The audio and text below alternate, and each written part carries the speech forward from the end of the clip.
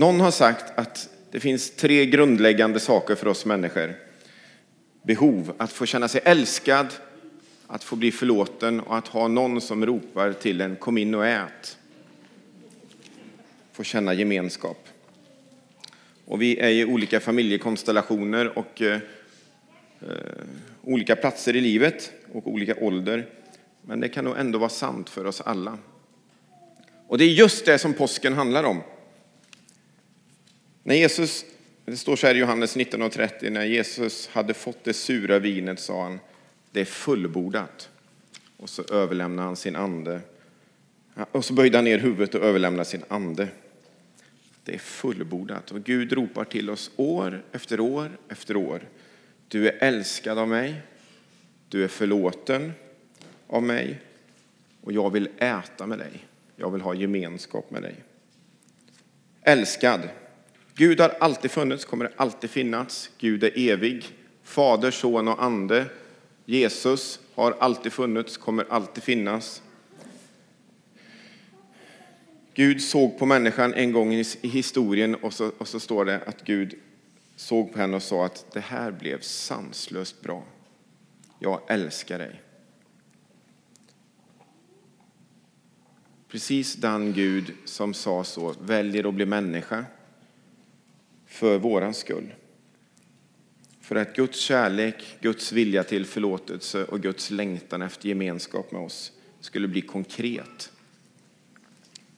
Och ni kan, många av er, Johannes 3:16, där står det så här: så älskade Gud världen att han gav den sin enda son för att de som tror på honom inte ska gå under utan ha evigt liv.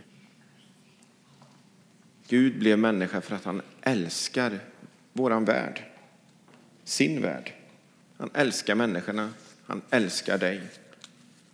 Paulus skriver om Jesus i Romarbrevet 6:8 att men Gud bevisar sin kärlek till oss genom att Kristus dog för oss medan vi ännu var syndare. Det är fullbordat. Det andra, förlåten. I den judiska historien, som vi också är en del av på sätt och vis, så var det en ständig pendling mellan att vara förlåten och ha gemenskap med Gud och att stå utanför den gemenskapen. Därför att Gud som älskar också är vred på all ondska och djävulskap. Och vi människor har en förmåga att influeras av det hela tiden. Och försoning med Gud, det uppnådde man genom offer. Oftast ett djur som fick ta min plats. Fick ta min skit, mina felsteg. Och så flyttade man alla sina misstag över till djuret. Och sen så brändes djuret och när röken steg upp så blev det ett tecken på att man var försonad med Gud. Den liksom talar om att nu är det okej igen. Det kan låta främmande för oss att elda upp djur, men det är ganska närvarande i andra kulturer över världen. I våran kultur kanske är mer så här att man tänker att man måste göra någon sorts bot.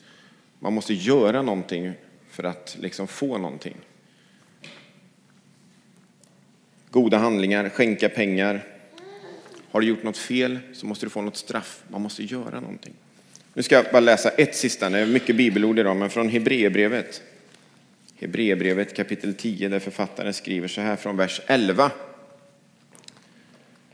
Det här handlar om just det här med offer. Varje präst tjänstgör dagligen och bär alltså gång på gång fram samma offer som ändå aldrig kan avlägsna några synder. Men Jesus frambar ett enda syndoffer för alla tider och har satt sig på Guds högra sida. Där väntar han nu på att hans fiende ska lägga som en pall under hans fötter. Ty med ett enda offer har han för all framtid fullkomnat dem som blir helgade. Om detta vittnar också den heliga ande för oss. Först heter det: detta är det förbund som jag ska sluta med dem i kommande dagar, säger Herren. Jag ska lägga mina lagar i deras hjärtan och inrista dem i deras sinnen. Och sedan, Deras synder och överträdelser ska jag aldrig mer komma ihåg. Där synderna är förlåtna behövs inte mer något syndoffer.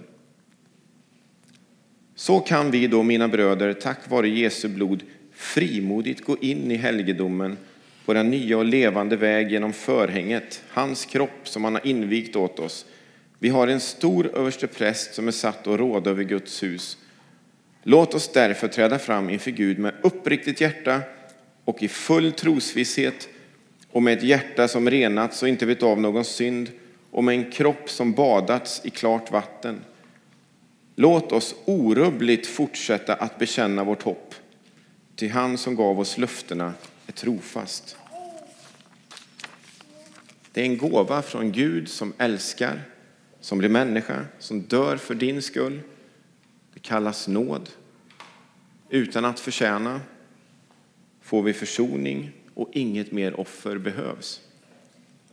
Jesus klev rakt in i historien på korset och tog allt som du har tänkt och kan tänka och kommer att tänka på sig. Och därför så är det aldrig kört för någon. Precis som den här ena mannen som hängde bredvid Jesus som bad om en tanke och fick paradis. Det är aldrig kört för någon. Du är förlåten av nåd. Låt oss fortsätta att orubbligt bekänna det hoppet. Det är fullbordat. Sista. Kom in och ät. Uppenbarelseboken 3:20 så står det: se, jag står vid dörren och bultar. Om någon hör min röst och öppnar dörren ska jag gå in till honom och äta med honom och han med mig. Och när det skrevs det här så handlar inte äta om att åka till McDonalds på drive-in och ta en hamburgare i bilen. Utan det handlar om djup gemenskap. Äta. Verkligen dela livet. Gud längtar efter gemenskap. Tvingar sig aldrig på. Handtaget på dörren är på insidan. Du kanske aldrig riktigt öppnat ditt hjärtas dörr för Jesus. Pröva. Gud som har skapat allt vill ha gemenskap med oss. Med just dig. Du kanske har öppnat dörren sedan länge men glömmer bort vem du har bjudit in.